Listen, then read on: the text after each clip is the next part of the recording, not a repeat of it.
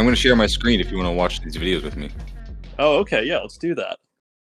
But, I mean, I saw a couple of these shorts, and first off, anything that comes out of Epoch Times is just it's a gold mine of things to mock. Yeah, I didn't realize this guy was like an Epic Times kind of person until so I started watching one of his videos, and I realized what I was dealing with here. I've never seen this guy ever, but kind of looking at him, it's just like, wow, this guy's gonna have like a really dumbass opinion. So my first impression is like his name is Roman Balmakov or something, and I guarantee you this guy comes from like Ukraine or some like country that the U.S. propped up as like a fascist counterpunch to communism in Eastern Europe. And that's why, like, this guy's parents fled communism because they owned some kind of factory or something. Then the mean old communists took it from them, and that's why this guy is here talking trash on leftists. It wouldn't surprise me if he came from like an Eastern European Gusano sort of situation. Exactly. Yeah, that's it. Yeah, that's a way better shorthand way of saying it. But here, let me play this one. I'm going to share my screen. Are you guys able? Tell me if you're able to see this video. I'm able to see it. Can you play it, like, just for a second or two? I'll see if they, now, you probably already know that 2 days ago, it's good. Tucker Carlson, on his show over on Fox, showed several never-before-seen pieces of video surveillance footage that were captured at the U.S. Capitol on January 6th. This, of course, then led the legacy news outlets in our country to have somewhat of a conniption, and they began to, once again, double down and push their narrative of January 6th around the clock. Okay, so before we watch the rest of this, what do you guys think? What do you predict is this guy's narrative of January 6th? How do you think he feels about these guys? Clearly, there's just the economic anxiety that's spurring their plight, and nothing else. Yeah, that's how they could all afford to coordinate on a a Tuesday or a Wednesday when Jan 6 happened. Mm-hmm. I think it was a Wednesday. Yeah, January 6th was, I don't know why, but I'm like really good with dates and stuff. And January 6th this year was a Friday, so like 2 years ago it was a Wednesday. I used to work for I used to be a bartender, and I'm pretty sure one of the managers there was conspicuously out that week. Mm-hmm. And then I saw him with like Trump socks a little bit later. I'm like, I wonder where he was. Weird. Yeah, funny that.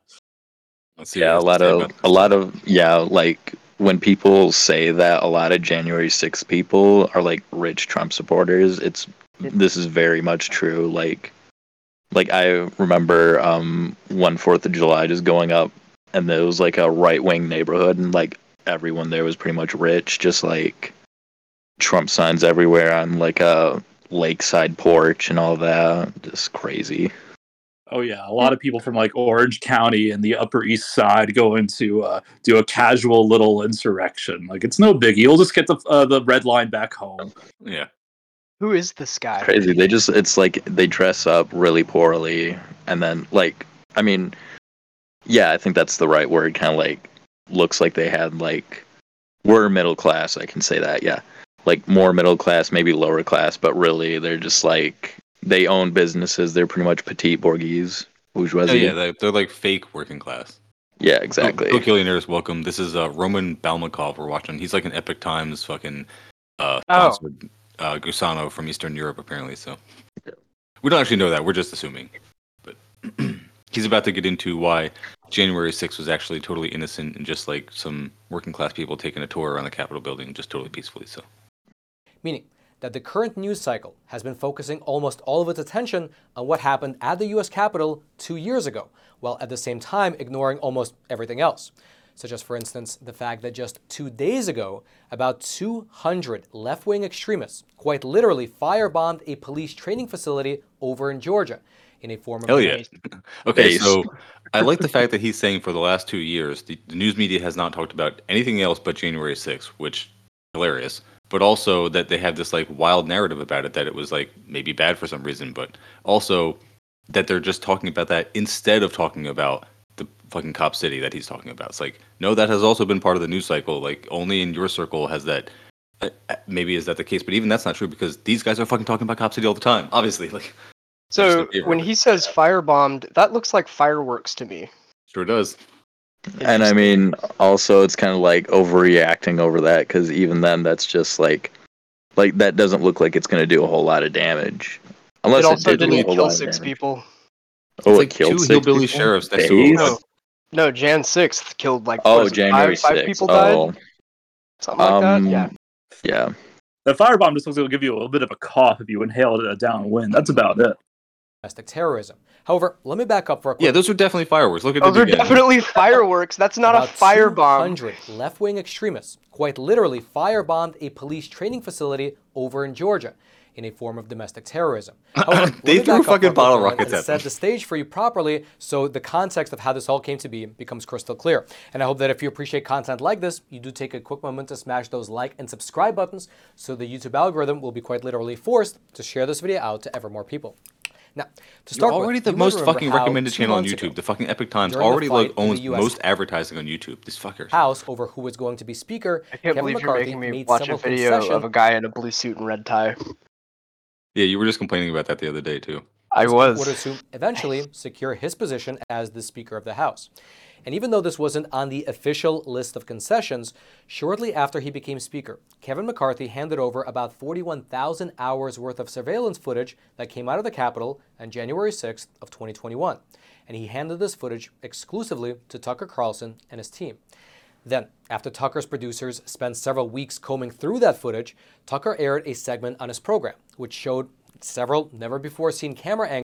So Kevin McCarthy, the Republican House Speaker, got footage that wasn't seen before and then gave it directly just to Fox News and Tucker Carlson so that they could go through it and select what they would broadcast. Wait, Sounds that's about what right, right? happened? Is that what he's saying? Like, I mean, that's Yeah, what, like, well, yeah, I had Roman is kind of claiming, heard like- something about that. He handed this footage exclusively Say it. out of I'll give him to say it again. Speaker. Kevin made concessions in order to eventually secure his position as the Speaker of the House. And even though this wasn't on the official list of concessions, shortly after he became Speaker, Kevin McCarthy handed over about 41,000 hours worth of surveillance footage that came out of the Capitol on January 6th of 2021. And he handed this footage exclusively to Tucker Carlson and his team. Yeah. Then, after Tucker's producers Nothing suspicious about that whatsoever. That's like totally fine. spent Yeah, several it's extremely weeks normal through that for footage, the Speaker of Tucker the aired- House to hand over I'm sorry, you go. secret footage to the host of a news show that's like explicitly right wing. Yeah. What I love And about this, Go it's ahead, the same sorry. tactic that that Elon did to try to say, "Oh no, Twitter is operating as exactly as it should because we have Glenn Greenwald here and Matt Taibbi filtering everything out for us." It's the same deal. It's funny you say that because it's also exactly what they did with Glenn Greenwald got exclusive access to the Snowden leaks. Way back when that happened. And Greenwald's a fucking fed, man. Like, he may not have started off that way, but he definitely got bought at some point because he totally flipped from like talking about legit issues of like state actors going after journalists to just being a fucking chud. Like, all he talks about now is remember- like how persecuted Republicans are on He's Twitter, like- basically. Dude, yeah, literally just like defending Alex Jones and shit. Just like, like I remember something about like him talking about what was it like journalists always talk to bad people, and then like gave like someone talking to Osama bin Laden, and like that's the one thing I remember from it. It's like you're actively like just defending Alex Jones. Like this is literally nothing right here. I mean, like Osama bin Laden was like a CIA asset before he Yes, indeed. just did 9/11 and shit. Like that could have been in like the 1993 or something, you know, because I remember the papers coming out about that. But yeah, it's like you're just actively defending someone who's like telling people that school shootings aren't real and are like threatening families, and that's like led to families being threatened. Like that's why he's being persecuted. It's like literally you're just wasting your time with this guy. I think 2014 Glenn Greenwald would really hate 2023 Glenn Greenwald and basically every version of him that came since like 2016 or so. Personally, I I don't know. think Brainworms are a motherfucker. 2014. Sorry, what I was gonna say is no, I forgot again. Sorry. 2014 Glenn Greenwald, but like He's the same guy in my opinion. I don't think he personally has changed. I think his instructions have changed. Oh, you think it was always just bought? Like, I don't. So the way everything went down with the Snowden leaks, I find highly suspicious personally. But I'm the resident paranoiac, so I think that he pigeonholed a lot of the Snowden shit, and I have weird feelings about Snowden too. But anyway, Greenwald's a Fed, Snowden's a Fed. yeah, let me play this video some more. And then if you guys want me to pause, just either say something or put a hand up or something. A segment on his program, which showed several never-before-seen camera angles, which really did call into question the official mainstream media characterization of several different people, including, of course, the infamous shaman with the fur hat, whose real name, by the way, is Mr. Jacob Chansley.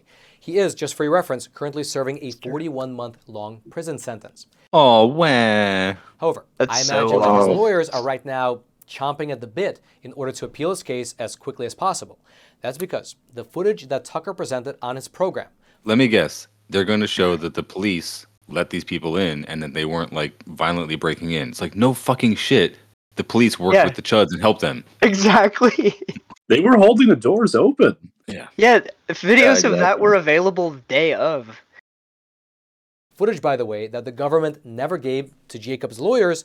It shows the shaman being essentially escorted through the hallways by the Capitol Police themselves, who then opened the doors to the Senate chamber so that he can go in and take those infamous photos that were then plastered all over every single news channel in the country for the last 2 years.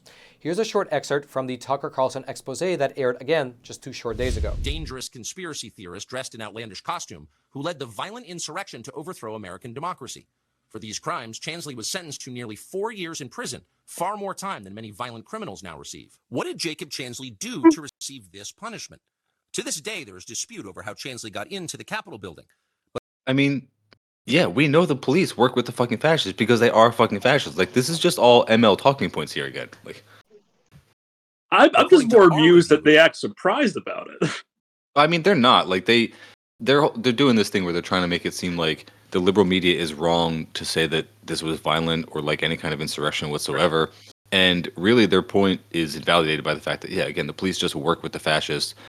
These people were not supposed to be there. Was the police letting them in or not? Like, they're not supposed to fucking be there. Like, they invaded this place during, like, I guess, what do you call it? Business hours? Like, operating hours of, like, Congress when it's supposed to do something. Yeah, Congress was in session during a very important, although usually just symbolic vote. Like, the intent of the Jan 6th thing was very obvious when it first happened. The fact that the Capitol Police, who are notoriously violent and right-wing, let these guys in, to me, like, all that proves is that the cops were in on it. And the inability to make that connection for most people is, like, part of the problem. In this case, he's going to mention, like, why these people showed up at all? Do you think he's going to mention, like, why they decided to take a tour that particular day at that time? Like, no. I really want to hear it if he does. And from my point of view, I honestly see like a kind of like win-win situation, because both sides were kind of like, even though like, yeah, there were cops escorting people, there was also like weird people who just didn't know what was going on and just like killed a cop, and then like cops killed like a Air Force veteran that Ashley Bobbitt. It's just a win-win. Hogs killing hogs, you know. Yeah, I remember when it was first happening, like before it was fully clear what was going on, I had posted on Facebook about like, oh man, right-wing chuds fighting cops. This is awesome. Oh no. Yeah, oh no. Let them fight, Jeff. Yeah, let them fight. Yeah, exactly. I mean, what really should just cue us to it being all bullshit is that it's coming from Tucker Carlson. I mean, I think just a couple of weeks ago, we got leaks about all of the Fox News reactions to the election in 2020. And Tucker Carlson is like saying in private chats with other Fox News hosts, like, you know, what the fuck's going on? These chuds are buying hook, line, sinker into our bullshit. We can't keep this up. And then, you know, they just keep it up. And then you have just a light bit of treason a couple months later. Mm-hmm. Funny stuff. Let's see what else he's got to say. I mean, we don't have to watch this whole thing because this video is like 14 minutes long. We're like 2.5 minutes in, so we'll probably not finish this whole thing. We can skip to a different one. We also don't have to keep watching Roman Balmakov. We can watch some other chuds. Surveillance video. It is very clear what happened once he got inside. Virtually every moment of his time inside the Capitol was caught on tape. The tapes show that Capitol Police never stopped Jacob Chansley. They helped him. They acted as his tour guides. Here's video of Chansley in the Senate chamber. Yeah, just Capitol taking a police tour. officers take him to But why that day, Tucker? Like, what was special about that day? Was there anything happening that day that they wanted to like disrupt in any way? Like, I just realized something, that it's potentially that like Tucker Carlson had to watch like dudes just like shit in their hands and rub it on the wall. I mean, he definitely had some they intern did that. do it. They did that there. Yeah. I'm sorry for putting that in you guys' heads. multiple entrances and even try to open locked doors for him. We counted at least 9 officers who were within touching distance of unarmed Jacob Chansley. Not one of them even tried to slow him down. Chansley understood that Capitol Police were his allies. Video shows him giving thanks for them in a prayer on the floor of the Senate. Watch. Thank you, Heavenly Father, for bringing the inspiration needed to these police officers to allow us to go there. Now imagine for a quick moment that you are Mr. Jacob Chansley. You were recently sentenced to a 41-month prison sentence, which is about 4 years behind bars. If I like break into your house, but then I like pray to God to protect you, and I thank God for you being there, am I good? Like, can I just do that? I shouldn't be sentenced to as long because I'm like okay. Or like, what if you're just like nice to me? Like, what if I break into your house and like you're so terrified of me that you just like escort me around? You're just like, yeah, it's chill, it's all good, because you're like trying to find a way to surreptitiously call the cops or something because you're terrified. Like, I'm good, right? Like, it's all good by the same logic. Like, we're fine. It's funny because, like you said earlier about all these being ML talking points, if you put this guy in a hoodie and he said the exact same things in a Marxist voice, he wouldn't have to change the words he said at all. Literally, the cops were within touching distance of him. They didn't stop him once. They tried to open the door for him. And then we just go one step further and go, obviously, they were in on it. Yeah. But for him, he says, obviously, it wasn't a crime, even though, like, right outside the whole time, there's, like, a literal riot happening and people being shot. It's very frustrating because this is the type of brain rot that the right-wing types consume all the time, and it's stuff that's, like, on one level true, but on the other hand, complete bullshit. It's just close enough where you could say, well, yeah, they did let them into the chambers of the Senate or the House or whatever part of the building that we're in. Right, like he's not lying. They weren't being harassed or anything. It's like, well, yeah, because those people in uniform believe in the same shit. I also like you don't get credit, and I think I said this when we first talked about this, like right after it happened, we were like recording, and like you don't get extra credit for being bad at your insurrection or your invasion or your like takeover of the government. Like just because you suck at it, like just because you broke in and you got successfully in there, but then you didn't know what to do because you're fucking dumb. Like you're just literally dumb people with no class consciousness, and you don't understand like how to take power when the opportunity has presented itself. That doesn't make it any less bad that you did it. Like just because you're a bunch of literal pussies and you like tried to do something, then you got in there and then you just didn't know what to do and you walked around like a bunch of dumb fucks. Like you still are going to go to jail, and you're going to get less sentences because you're a bunch of white privileged people and the government generally agrees with your position. But still you're going to whine like a bunch of bitches because that's what you guys do. And it's just really funny to me that they think because they're bad at it that they shouldn't be punished in any way. But I'm about done with this video unless you guys want to keep watching it. We can do something else. Nah, he's not going to say anything interesting about this. I had an interesting take about January 6th, kind of when it happened. I got to find it, though. Yeah. I also wanted to see, like, I know that there are other videos that I linked, and I can't find them now. That's because Corlatus has been talking. All right, I found it. Hold on. Oh, yeah, I said, like, said January 6th was kind of like felt like a Fed operation, more of like that. Then it was like, because it's like they literally did nothing. They just got like mad because one guy, just like one guy didn't become president. But it's also like, nothing's gonna fundamentally change. It's like, if people did riot because of like unchecked police brutality and horrendous treatment of Native Americans and people of color, poor handling of the COVID-19 pandemic, your like tax dollars being wasted to destroy the Middle East, an unfair justice system, an education system that's broken and a broken healthcare system. It's just like why don't you riot over those, you know? Yeah. It's like that's what we should be rioting over, but no, these people took this opportunity instead of just like being right in the face of Congress with a gun. Instead of doing that, they were like mad because like Orange Man didn't win, you know? And that's also a tragedy that's not spoken about because they ruined it for the rest of us that have actual grievances. Exactly. Clearly the current administration and literally any administration in the U.S. is not going to do a fuck all about weaning itself off fossil fuels, for instance. And we're already at the point where we might be seeing the first blue ocean events, which, if you guys are not familiar, is a part of a feedback loop where there is exposed Arctic and Antarctic Ocean during the winter months, and that caused that happens. That's some system that might be irreversible, at least for the foreseeable future in human lifetimes.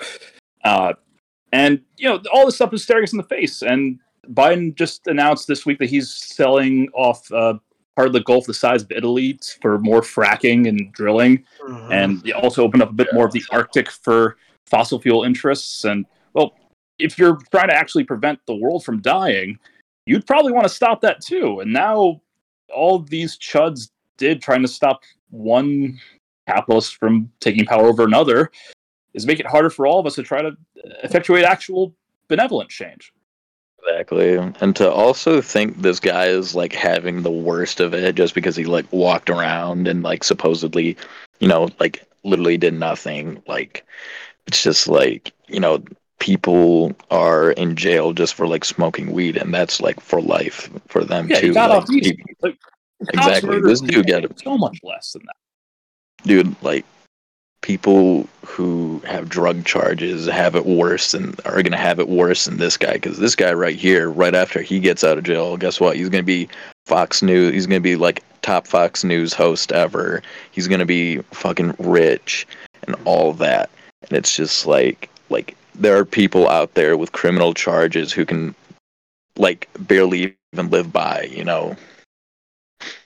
This is like that fucking Kyle Rittenhouse is probably going to take the seat from Tucker next, and that makes me very, very angry. I mean, Kyle Rittenhouse has to still prove himself as like somebody who's got some charisma and can command an audience. Like he's got the following for sure, just because he killed people, and that's all you need to do to get the right on your side.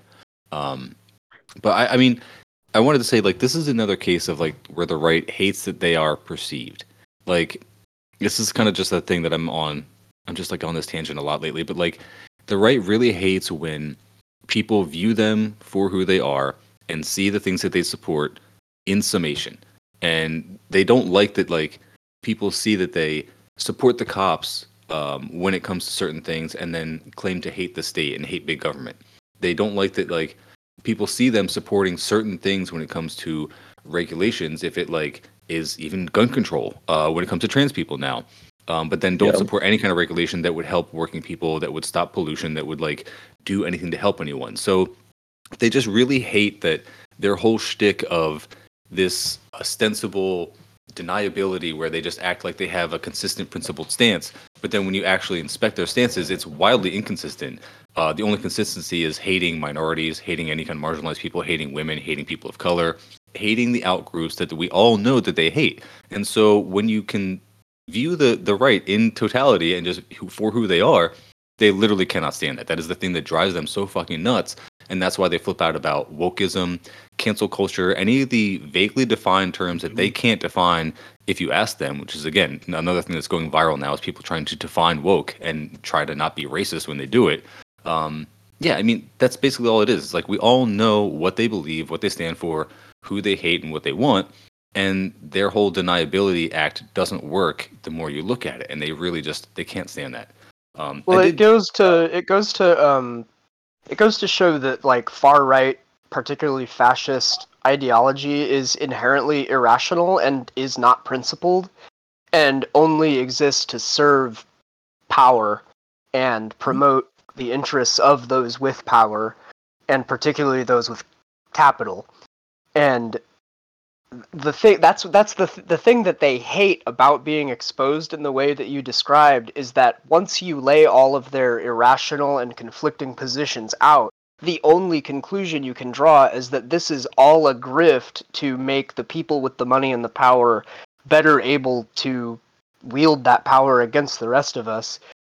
Part of what the average chud hates about that so much is, on some level, it has to force a tiny degree of introspection to realize that, like, these people don't like you either. They don't give a fuck about you. Yeah. It's a handful of people with money and power at the top using these bugbears and these visceral emotional issues to rile up chuds because it serves them. That's, I don't know, that's part of it at least. Yeah, I mean, that's like the essence of class consciousness, right? It's like these people are using ideology to get working class people on their side against their own class interests, and they're dumb enough to fall for it. And like literally, IQ levels and IQ measurements, as flawed as they are still negatively correlated with right-wing beliefs. Like that's a study. There's several studies that show this, and I love trotting them out and just pasting them for a bunch of fucking chuds when they start arguing with me, especially if they start pulling out like the race and IQ stats, because race and IQ is like loosely correlated, but there's a lot of other factors that go into it. But like the correlations between actual like ideology, like people's beliefs and their IQ, is really strongly correlated. And when you actually look at that data, it's really uncomfortable for people who are on the right at all. Like there's just no smart right-wing people. Like they may have, especially like, because the people on the far right are the ones that push shit like IQ tests. Right. Yep. Oh, hey, Nat. Hello. Did Nat join? Nice. Nat, you got some time on your We got hands a party. recently? What's going on? Oh man. Poor guy. I'm sorry, man. Yeah. You have our sympathies. Let's see. Okay, so I did look up Praxben's channel because I figured he was going to have some stuff that we can really hate. And one of the first things that comes up just 3 days ago, he did a debunking Black Shirts and Reds Part 1: Why Michael Parenti is Wrong. So he just put this out 3 days ago. This is like a 10-minute video, so we can start on this. That's like a 40-year-old book. Michael Parenti's never wrong. I mean, so Praxben hates tankies. Like that's the whole thing. That's why I was like super glad to have him on, because he fucking hates tankies. And when I was talking to him, like he's not honest. Like it was very easy. Like I'm sure you guys noticed. Like if anybody watches our YouTube or listens to our SoundCloud and everything, like I recorded 2 episodes with this guy. He only released 1. Do you guys think there might be a reason for that? You think like maybe the first one he prepared like a 6-minute clip and he thought it was like super impressive and it was like this 6th grade level fucking slideshow about why communism is bad. And then once I realized what his fucking dumbass tactics are, I come back and talk to him for another hour, debunk all his shit, show him why he's fucking wrong. Why literally the only evidence for saying the CIA was not involved in overthrowing Allende was the CIA saying it themselves. And then I show him all this shit and then he's just like, yeah, I think I'm only going to put that out for like my exclusive subscribers and like my Discord. I don't think I'm going to put this one out on my YouTube channel for like public consumption. It's like, yeah, no shit, Ben. I fucking housed you and I made you look like a moron and that one doesn't get released. It's so fucking weird how that works. Like, fucking asshole. All right, let's watch some Praxben. One of the favorite books of many communists is Black Shirts and Reds by Fucking hell yes it is. It's great. Michael Parenti. Someone here on TikTok recommended that I read this book, Black Shirts and Reds. Black Shirts and Reds. Black Shirts and... So what I'm going to do is go from cover to cover in this book and show you how incredibly inaccurate it is. I won't be going over everything, and I will admit there are many accurate things. Yeah, I bet you're going to skip a lot of shit, Ben. I bet you're going to skip a whole lot of things that are inconvenient for you. Things called facts. And you're going to skip all of those. In the book, however, it is not a credible source overall. Propagandists often use little kernels of truth to make their sources seem more legitimate. This is no different. But in this case, the entire premise of the book is wrong. The subtitle of the book is Rational Fascism and the Overthrow of Communism. So what is this rational fascism? Parenti says, fascism historically has been used to secure the interest of large capitalist interests against the demands of popular democracy. True. Yep, he's right. Then and now, fascism has made irrational mass appeals in order to secure the rational end of class domination. So he's using rational in a sort of economic sense, like big businesses are using fascism in order to secure their own self-interest, rationally. Yes, Parenti is hardly the first Marxian to try to make this connection between big business and fascism. I wonder why he chooses the term Marxian instead of Marxist. I was just gonna wonder that. I was wondering that myself, It's like, and I That just sounds like so weird to say out loud. Marxian. Yeah. Like it almost sounds like Martian, and I wonder if it's like intended to be like. I mean, it has to be. Well, like so I intended to be a little saw. derogatory, right? I don't know what like academic or intellectual pedigree this idea has, but I saw some chart on Twitter the other day that was like, if you like this philosopher but not this philosopher, you're this. And it was like, if you like Marx but not Engels, you're a Marxian. And so I don't know if that's real. I don't know. It was kind of the first time I'd ever seen those terms sort of delineated in that fashion. I highly doubt that Prax Ben knows anything about that. So I assume it's a term that he chooses to use because it sounds perhaps more pejorative than Marxist. Oh yeah, like how Republicans will say Democrat Party as well. You know, I think Exactly it's probably right. the same vein as that. Yeah, Prax Ben is a libertarian, right? Yeah, I mean, he's got that fucking. He's got a black and white Gadsden flag behind him, like real big with some other writing on it that I haven't seen before. But it looks pretty fascist. Like he's okay.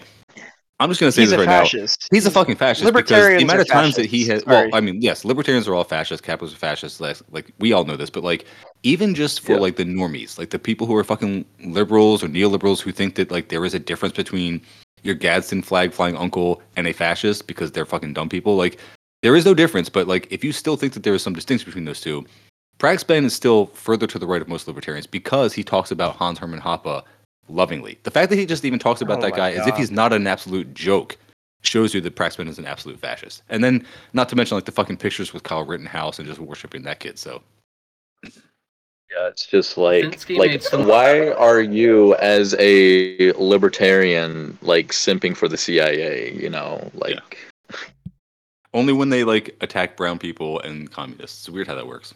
Arguments back in 1964. Clements in 1972. In his own chapter of the book Fascism: A Reader's Guide, Alan.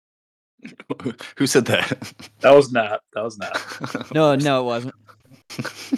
Millward completely tears these arguments to shreds, stating the economic tendencies of fascist states within this interpretation would be more correctly described as anti-capitalist than as capitalist, and concluding that the hypotheses which equate fascism to a stage in capitalism or to the defensive reactions of major capitalist interests are inadequate. There's just not enough evidence to support this position. Now, in the first chapter of Black Shirts and Reds... Okay, so, like, show me that there's not enough evidence, Ben. Like, he literally is just asserting this. Like, he doesn't say anything at all. He's referencing some book, but, like, he's not showing anything. He's just asserting that there is not enough evidence to show that capitalist companies, capitalist countries, governments that are influenced by capital interests resort to fascism when things get tough, and they use that to maintain their privileged position. That's literally what they do. Like, they privatize businesses, they take state-owned businesses, they hand them to their wealthy cronies.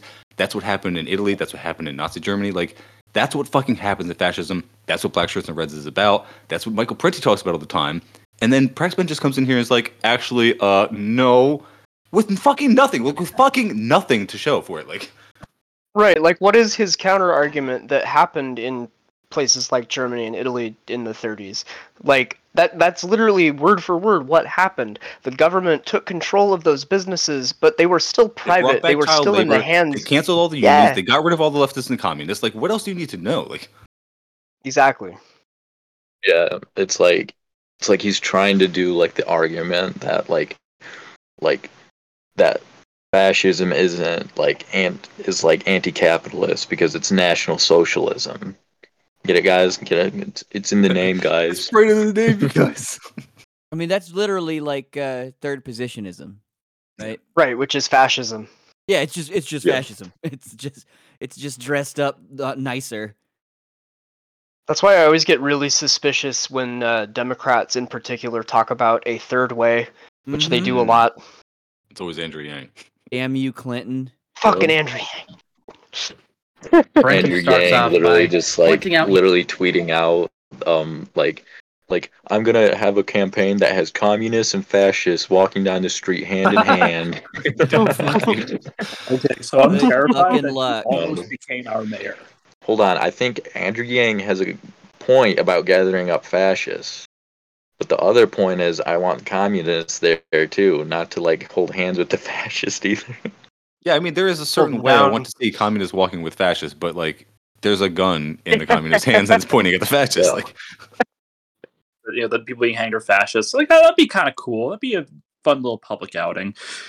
Now, I do want to walk with the fascist guys. Okay, don't get me wrong, but we're going to be walking side by side, and I'm gonna put them in a gated area away from society. We're gonna give the fascists a gated community. We're really nice. we're gonna That's concentrate called an them in there. intentional community. Thank Oh you. my god. You can't say that. That's fine. No, we're just gonna gulag them. It's fine. Mhm. Yeah, we don't need a euphemism. It's a work camp. Fuck you. Yeah, fuck you. I mean, Fuck so you that's to the feds who are listening. That's the other thing is like, I mean, I don't know if I need to reiterate this to you guys, but maybe if there's like some people listening who are just like new to the show. I remember like when I heard this on Proles Pod for the first time, because that, again, was a huge thing that radicalized me. When I first heard about the conditions of the gulags and what they actually were, and how people were in prison for, what was it, like 10 years at the most? Like that was the absolute maximum you could be imprisoned. People were given like they were given like 3 square meals a day. Like they had actually decent room and board conditions, and they were made to like work. Villages. Yeah, it was like actually decent. Like it was better than American prisons first and foremost. But then when people say that like they try to defend Operation Paperclip and say that like the U.S. brought all these Nazis and put them in fucking NASA, and they're like they literally gave them all these like cushy jobs and like nice houses and shit. Like they set these people the fuck up and like give them positions of power and influence, and then they try to compare it, like people defending the U.S. doing this try to compare it to the Soviets also who took Nazi scientists. Like they put them in the fucking gulags. Like they made them work. And again, it wasn't like torturous conditions, even though it fucking should have been because these are literal fucking Nazis. But they actually like treated them somewhat humanely and then set them up with, like, I think careers after that and everything, as long as they were fucking rehabilitated and weren't fucking fascist assholes. What do you got, Nat? I want to. Well, first, actually, I think Bubs was up first. Oh, sorry. Oh, well, thank you. I just want to say, yeah, I think there is definitely something to be said how American prisons today are literally more brutal and less merciful than, at least in the West here, what you see depicted as what gulags are like. Like you'd have Western movies in gulags in circa like 1930, 1940. There was some sort of freedoms, at least within the camp, where you could rehabilitate yourself.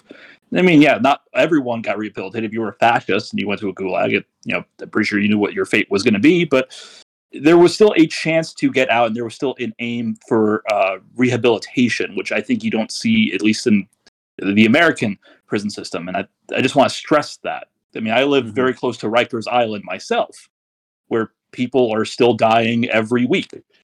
They don't have any hope. Sorry to interrupt, but isn't Rikers Island a jail that's like partially populated by people who have not been convicted of crimes? Yep, that's exactly that. So it's more like a detention center before you're formally charged with things, but it's effectively it works like a death camp. There are people who are in prison there who die while committing hard labor. I don't know how else you could describe it. People die there like every month, don't they? Dog, every day. People have been dying from COVID, like since COVID happened. Like, oh, dude, even more COVID so. decimated the incarcerated population. They were dying of COVID while making hand sanitizer for $2 a day for repackaging hand sanitizer. Also burying their dead. Yeah. Holy shit. Yeah, but what I was going to say was that I take a little bit of umbrage with the fact that Soviet gulags are seen as despotic or even negative at all, because frankly, my goal in life is to break rocks all day while being taught the immortal science. That sounds rad as fuck. I mean, when you put it like that, right? Gulag me, Papa. Right? It sounds fucking great. One thing that's kind of funny is like you look at like American prisons and stuff like that. Like you could look at a prison work camp. Think of like that's just like normalized in our society, and like people don't really question it. Like just like paid labor, except that's like not like going in that's just like a little bit, and you're doing it like every day under like harsh conditions, and it's just like you put like prison labor camp USA in there, no one's gonna react to it. You put prison labor camp, like same thing, or like gulag USSR, people are gonna get mad. It's like, or China. Yep, or China, or Cuba, North Korea. Well, I don't even think, does North Korea even have work camps? Probably Does not. North Korea Not that I've even have seen. crime? I don't think they have That's what I crime. told. That's what I told Right, my I don't friends. think they have crime. But guys, didn't Like, they you know probably that have like murders communism, of when passion you every don't now have- and then, but like What was that, Bubs? everybody, however meager, everybody has things Okay. provided for them. Oh, I was telling my friends this today. Like, they're still kind of a little bit lib brain, so I just pretended that China was like oppressive, and I said, "You guys know that, like, objectively, like, there's more evidence against China than there is North Korea, right?" And they're kind of like, "Yeah, a little bit, just like." Oh yeah, okay. Yeah, I know. Bubs, I what were you did. I saying? I was a Yeah, little of bit. course. Of course. Yeah, and then they did like the hand jerk off motion. I mean, I was gonna make a point saying communism's when your prison has only 500 square feet of room. Which, by the way, I currently live in an apartment in New York. I'm pretty sure most prisons anywhere else in the world outside of America have more room than I do. Yeah. It's like that people always point to those fucking like Danish prisons or Swedish prisons, and they're like, "How come the prisoners get that?" And I'm like, "You're so close to getting this. You're so close to understanding. Don't ask why they have it. Ask why you don't." Yeah. Like, why is this prison nicer than the apartment I'm paying $2K for? Right? Fucking wonder, bro. Anyway. Mets. You guys want to? I'll pick back up on Praxpin and see if you can tell us why Michael Parenti's wrong somehow. Yeah, let's He hear it. encountered merchants who we gotta sold hear him Mussolini out. Let's see. stage in Go back up. Punch capitalism, his face. or to the defensive reactions of major capitalist interests are inadequate. There's just not enough evidence to support this position. Now, in the first chapter of Black Shirts and Reds, That's like, again, that's just such a huge fucking assertion that he just zooms on past. But okay. Parenti starts off by pointing out he encountered merchants who sold Mussolini shirts and talks about how he thinks people sanitize fascist history. Now, I don't know what books he's referring to here that claim that Mussolini made Italy. I mean, that's like literally like, okay, books and articles claiming that Mussolini not only made the trains run on time, but also made Italy work well. That's literally what people say about fascism to this day. They say it about Hitler. Yeah. I didn't even know they said it about Mussolini. Apparently, that must be when the rumor started. Like, I've always heard that said about Hitler, is that like, oh well, at least he made the trains run on time, and people picture which fascism, isn't even true. No, but like I've only heard about Mussolini. The average American pictures both, yeah. fascism and communism somewhat similarly, but they picture fascism in color and with stuff and clean streets, and then they picture communism in grayscale with like the same like torturous conditions, but without food and more suffering. That's literally what they think, because people have been so fucking indoctrinated. They think that fascism and communism are the same, but that fascism is at least a little better because they also picture themselves being like the white, revered subjects of it, who still get to like deal with the harsh conditions and the overarching authority, but like they're at least out of the concentration camps and they're okay. What you got, Bubs? So that actually is a great point, and it's fascinating to me how you can't get more camaraderie, or the fact that, look, I had a grandpa that stormed Normandy. If I met someone in Russia right now, I'm pretty sure I could bond over them having people who died trying to defend like Leningrad or some shit. Like 30 million Soviets died trying to defeat Nazis. They suffered so much more than we had to in the West to try to defeat arguably the most horrific modern evil that we've seen outside of maybe the British Empire. Yeah, Bubs, but the man with the I mean? rifle will shoot, and the man with the ammunition will pick up the rifle when the man wasn't with the even rifle fucking is shot. Like, It's so crazy how there's a starting point. So crazy how deranged and like disingenuous all of the information any of us were taught in school about World War II and Nazis and communists and the difference between the two. Yeah. And the simple fact that we more or less glossed over the fact that 27 something million Soviet citizens died in the war, and it's just, and you see that number and the American reaction is to hand wave it and say, well, they just threw waves of men. And it's like, yeah, because they were trying to stop waves of men. Generation survived. Like, I think somewhere between 95 to 97% of able-bodied men and women were just wiped out from that war. We have no sense of scale. nothing for the Eastern European states that were that were just depopulated by the SS and by local fascists and stuff. Like, I mean, like, those 27 million dead in the Soviet Union, those are war dead. I mean, those numbers, I don't think they get included. Like the Estonian Jews and the Lithuanian Jews and all those folks that were murdered by the local fascists and all that shit. It's appalling.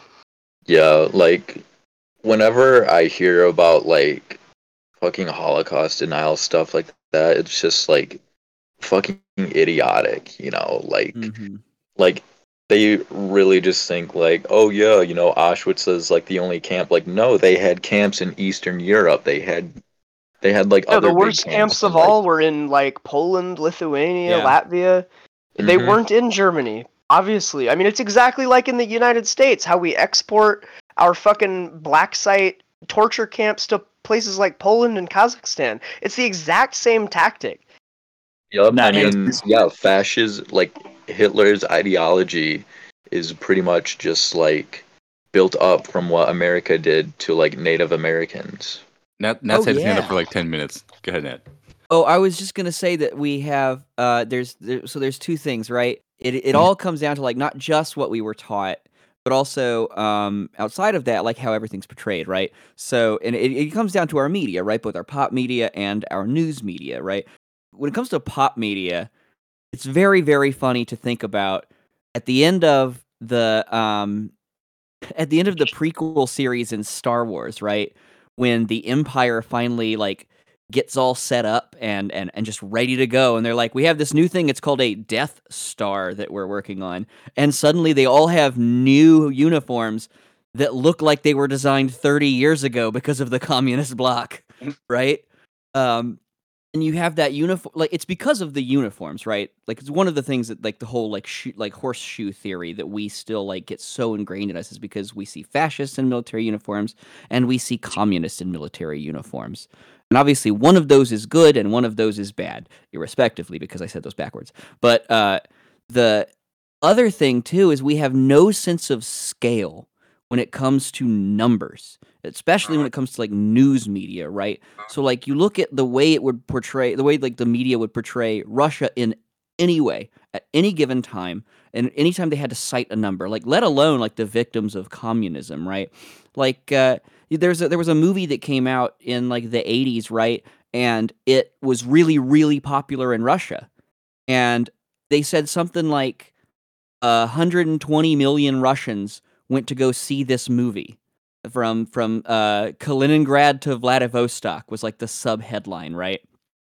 That's like a lot of Russians, but there were only 150 million Russians at the time, and literally like that same movie season, E.T. had come out, and like fucking 300 million people went to go see E.T., which is more than there are Russians. There's no sense of scale. There's no sense of proportion.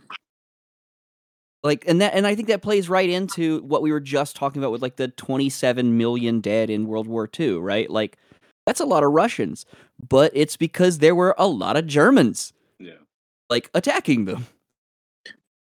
I think that also goes just to a point most of us live in the U.S. I can't speak for all of us. I know that Nat and I definitely do. We're still in the middle of a pandemic where we've had like 2 9/11s a day worth of casualties from this disease, and now Biden is going to not try to block the Republicans' bills to try to end the state of emergency or something regarding. I just saw that, yeah. And it's insane because I remember back when there were tractor trailers here in New York that were being filled with dead bodies because we couldn't handle the rush of people going to hospitals that were likely going to die there. Yeah. And there's no way, at least for us in America, I can only speak for us at least, to reckon with this.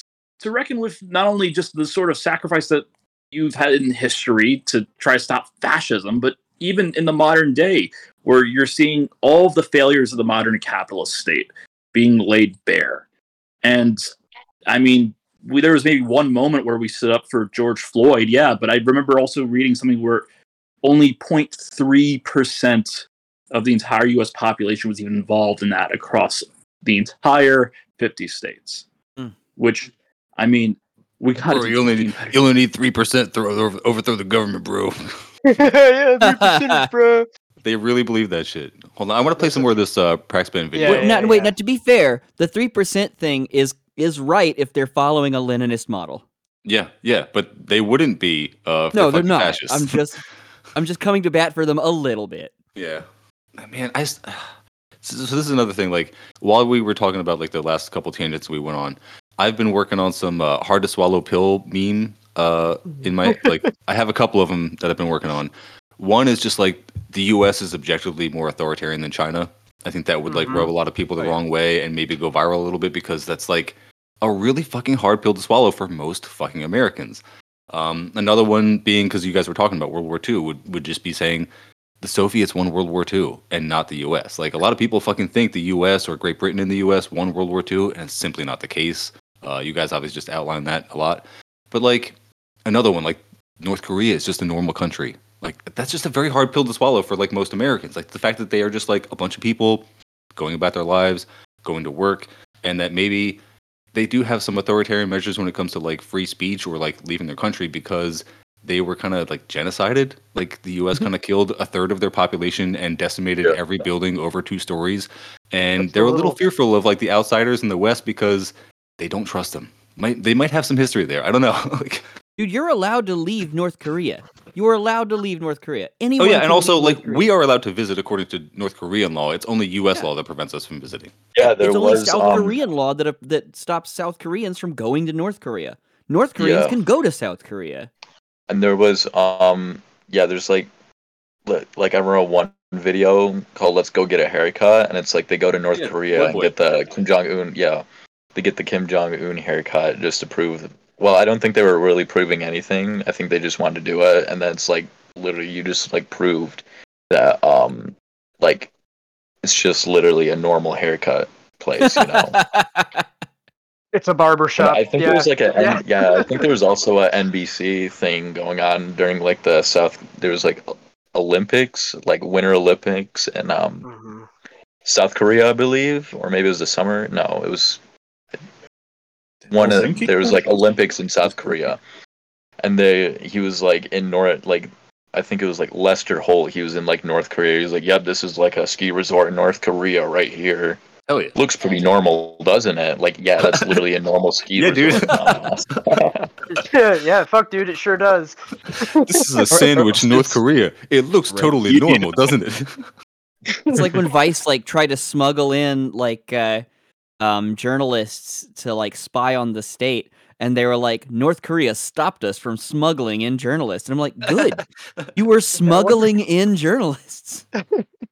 Yeah, like kind of also like that one journalist guy, I think, like he was a foreign reporter, goes into North Korea and he's like talking to kids, having like fun. I think it was on Mike's page or something like that. It was like him talking. He was like, so do you wish death on Americans? And the kids were like, yeah. I saw that in Discord earlier today. Yeah. They just have like the guns and they're having fun and shit. And it's just like, yeah, see, that's not oppression right there. That's fun. And it's like, no, it's not oppressed talking about killing Americans. I wouldn't blame. No, that's a funny clip because that was like a British reporter, I think, and he was talking to, or maybe it was American, it doesn't matter. He was talking to some North Korean kids, and they were literally playing like a video game. They had like the plastic guns, they're shooting at the thing. And he's asking, he's like, "What are you guys doing?" And they're like, "Oh, we're shooting Americans." And he was like, "What the?" And he was like, "They're like, yeah, we think this is like super fun." And he was like, "Do you guys want to kill Americans?" And they're like, "Yeah." And these kids are like 8, and they were like super hardcore about it. They were like, "Yeah, we just want to fucking kill all these Americans." And I was like, so they were like based as fuck, but like they have a reason again for doing that. Like they literally have a national trauma. Like I don't understand. Like I really don't think people in the West can understand the gravity of what that's like to have a third of your country genocided by some foreign power, literally because you tried to rise up against your oppressors and your outside colonizers. Like they were being colonized by the Japanese, and they like were saying, "Fuck this, we're not going to take it anymore." They rose up in like, again, the real version of like what Americans think 1776 was, like, which was actually just a bunch of fucking business interests who convinced a bunch of fucking poor farmers to rise up for their sake and die for their fucking business sakes. Like, that's how wars in America always have been. And these people literally were a working class force that rose up like your fucking 3%er fucking fantasies. Like, they did this shit. They overthrew their oppressors. They had their own democratically controlled government run by the fucking workers for the workers. And what happens? The U.S. is, no, we cannot have that shit. We need the fucking resources. And they bombed the shit out of these people and decimated them and divided up the country because they feel like it. Whenever you see a fucking straight line across the border, that's a bunch of white people doing some shit to some people that didn't deserve it. And that's what we have. That's why we have a divided Korea. And it's fucked up. Sorry, Bubs, go ahead. I was going to say there are a couple of Americans that have experienced having a massive amount of their peoples wiped out and then subjected to imperialism within the borders of our country. Yeah, but they happen to be indigenous tribes and Hawaiians, the native Hawaiians. So it's not that it's not happened here, but more that the average American is removed from that because, well, let's look at the peoples that came here, or outside of the indigenous populations. You have slaves, you had moneyed gentry that came over here, you had immigrant populations that were just assimilated into the working class. They didn't really have much of a choice. And then I might be missing one or more class of folk, but that's sort of just what makes up the fabric of America. It's just exists for the benefit of the petty bourgeois class, a class of nobles that just didn't want to be ruled by a king, but still wanted to be kings in practice. And that's, part of the struggle that we have to deal with as leftists. Now you can go. Oh, I was just going to add to what you were saying there, Bubs. It's obviously it's very good to acknowledge that sort of thing, and wholly foundational to our entire argument. But also, like, you cannot draw parallels between the games that like those Korean kids were playing, where they want to shoot Americans, and like white children playing, quote, cowboys and Indians, right? Like those two examples are so telling for sort of the national mindsets of both countries, right? Or at least majority populations of both countries. And I think that's just something to think about. Yeah, I mean, again, like the U.S. just like glorifies fascism, either implicitly or sometimes explicitly. Like the fact that like for a long time it was kind of a meme that the History Channel was the Hitler channel, because it's just anytime you turned it on, it was just like some kind of Hitler documentary. And it's like there's not that kind of reverence for Stalin. They're considered like the same, like I guess Hitler, Stalin, and Mao are all wrongfully considered about on the same level to Americans. And they just think implicitly that like Stalin genocided a bunch of people just because he didn't like them, and so did Mao. They don't understand any of the material conditions involved. They don't understand that like there were famines in these places regularly and then weren't anymore once the communists took hold. So fucking weird how that works.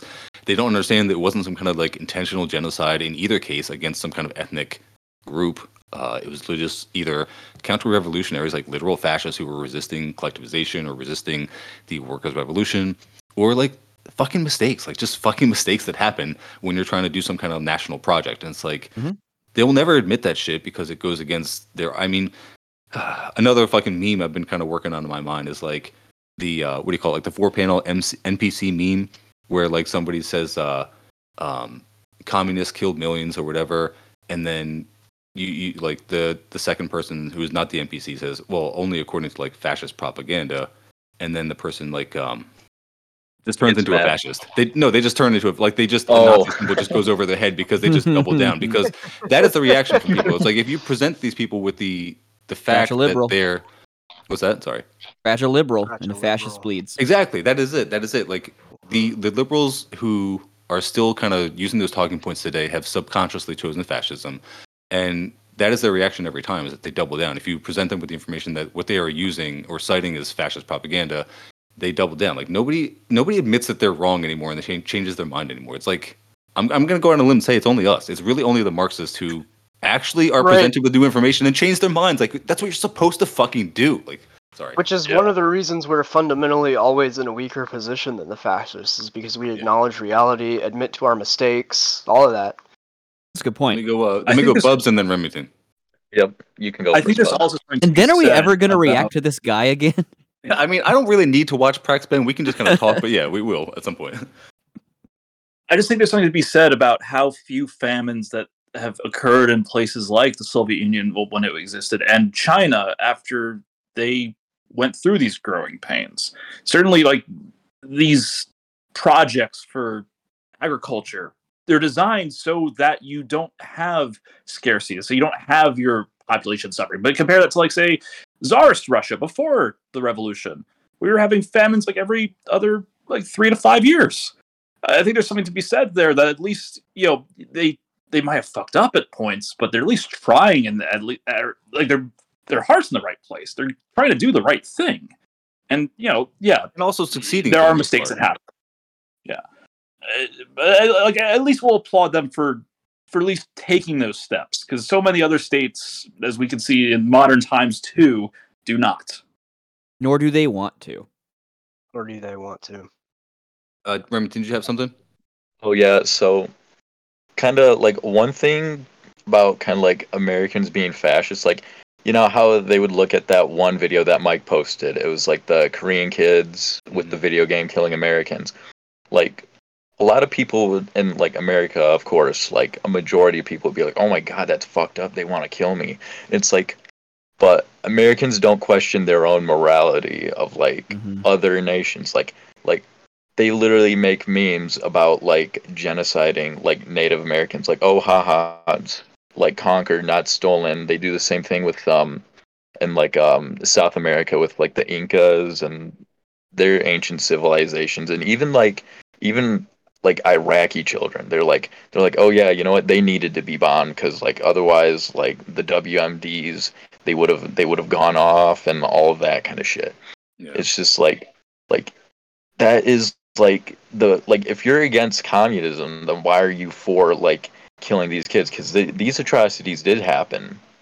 All of these did happen, and you like constantly shit on communism for like supposed genocides, but you let this shit fly. It's like really stupid, like just fascism ingrained in their heads, you know. I thought of a meme earlier today. I was listening to the Trash Future podcast, which was the first world urge to deny immigrants to your country after you spent your tax dollars to destroy their country. Like, you got net. Jesus. Exactly. Oh, I was gonna say that, you know, speaking of Americans believing in their own morality and operating under that assumption and producing under that assumption, we have to remember too, right after 9/11, there was that video game that was produced that was just you killing Arabic people. They would all like say horribly, like I mean, they wouldn't say things; they would just make awful sounds that sound vaguely like Arabic as you fucking mow them down, right? And they had this guy that made it on like CNN or CNBC or something, like, just, I mean, he made the rounds, right? Just, and everybody was like, "Oh, that's really funny." And on the subject of video games about killing Americans, how many fucking Russians and Chinese and whatever do you kill in Call of Duty games? Like, come on. I've never once played a Call of Duty game, and I do not plan to change that. All right, well, you're missing out, but that's all right. You got to at least play Nazi zombies. Come on. I'm not doing this. No, I'm not entertaining this. There's actually a mission in a Call of Duty game where, like, you are a mass shooter in a Russian airport. So there's a lot more Russians that die, and a lot of innocent people that die at your hands, possibly more than any Americans would in the similar sort of game here. All I know is also, I do not want to. I do not want to entertain the possibility that Russia did the fucking highway of death. Yeah, not giving my money to any of that, anything like that. Exactly, that is honestly. Speaking of Iraq, do you guys remember when there were parties being held like around 2003 because we invaded? Like there would be watch parties for shock and awe for the invasion, and I know like this is very timely because this is about 20 years after the fact, which is literally still fucking crazy to me. I was 3 when that happened, so no, I don't remember the parties. Jesus Christ! You know, like yeah. Well, I feel old now. Are you tall enough to ride this ride? Get out of here. I'm technically not. I'm probably taller than a lot of you. I'm like 6'4". Jesus Christ, God. I'm 5'8" on a good day. Right? Yeah, right. All right, let me react to Ben here. Let's go back to Benny. fascist history. Now, I don't know what books he's referring to here that claim that Mussolini made Italy work well, but he points out he clearly wants to focus on class policies, and these books do not provide that, and how most literature doesn't talk about these social services, taxes, business, and conditions of labor. Now, this is definitely true. Okay, that's also not true. Like, there are plenty of Parenti speeches and writings where he talks about the policies toward labor and corporations in fascist Italy and Germany. And like I said, they brought back child labor, they crushed unions, they literally got rid of the communists and the leftists and the organizers and lowered the wages. Like, everything that businesses want to do to run more efficiently, even in neoliberalism, they did, and they did it at the barrel of a gun. Let me go with Bill in the net. So, just like a small academic point, when Praxman says he doesn't know what books Parenti is referencing, Parenti's an academic. Those books are academic works. There is definitely a bibliography and notes. You could easily look up what he's referencing. So he's just, I mean, obviously we all know he's being extremely intellectually dishonest, but it's to a degree that's like, it's malicious. And then Praxman says that that he doesn't know what books Parenti has about fascist Italy specifically.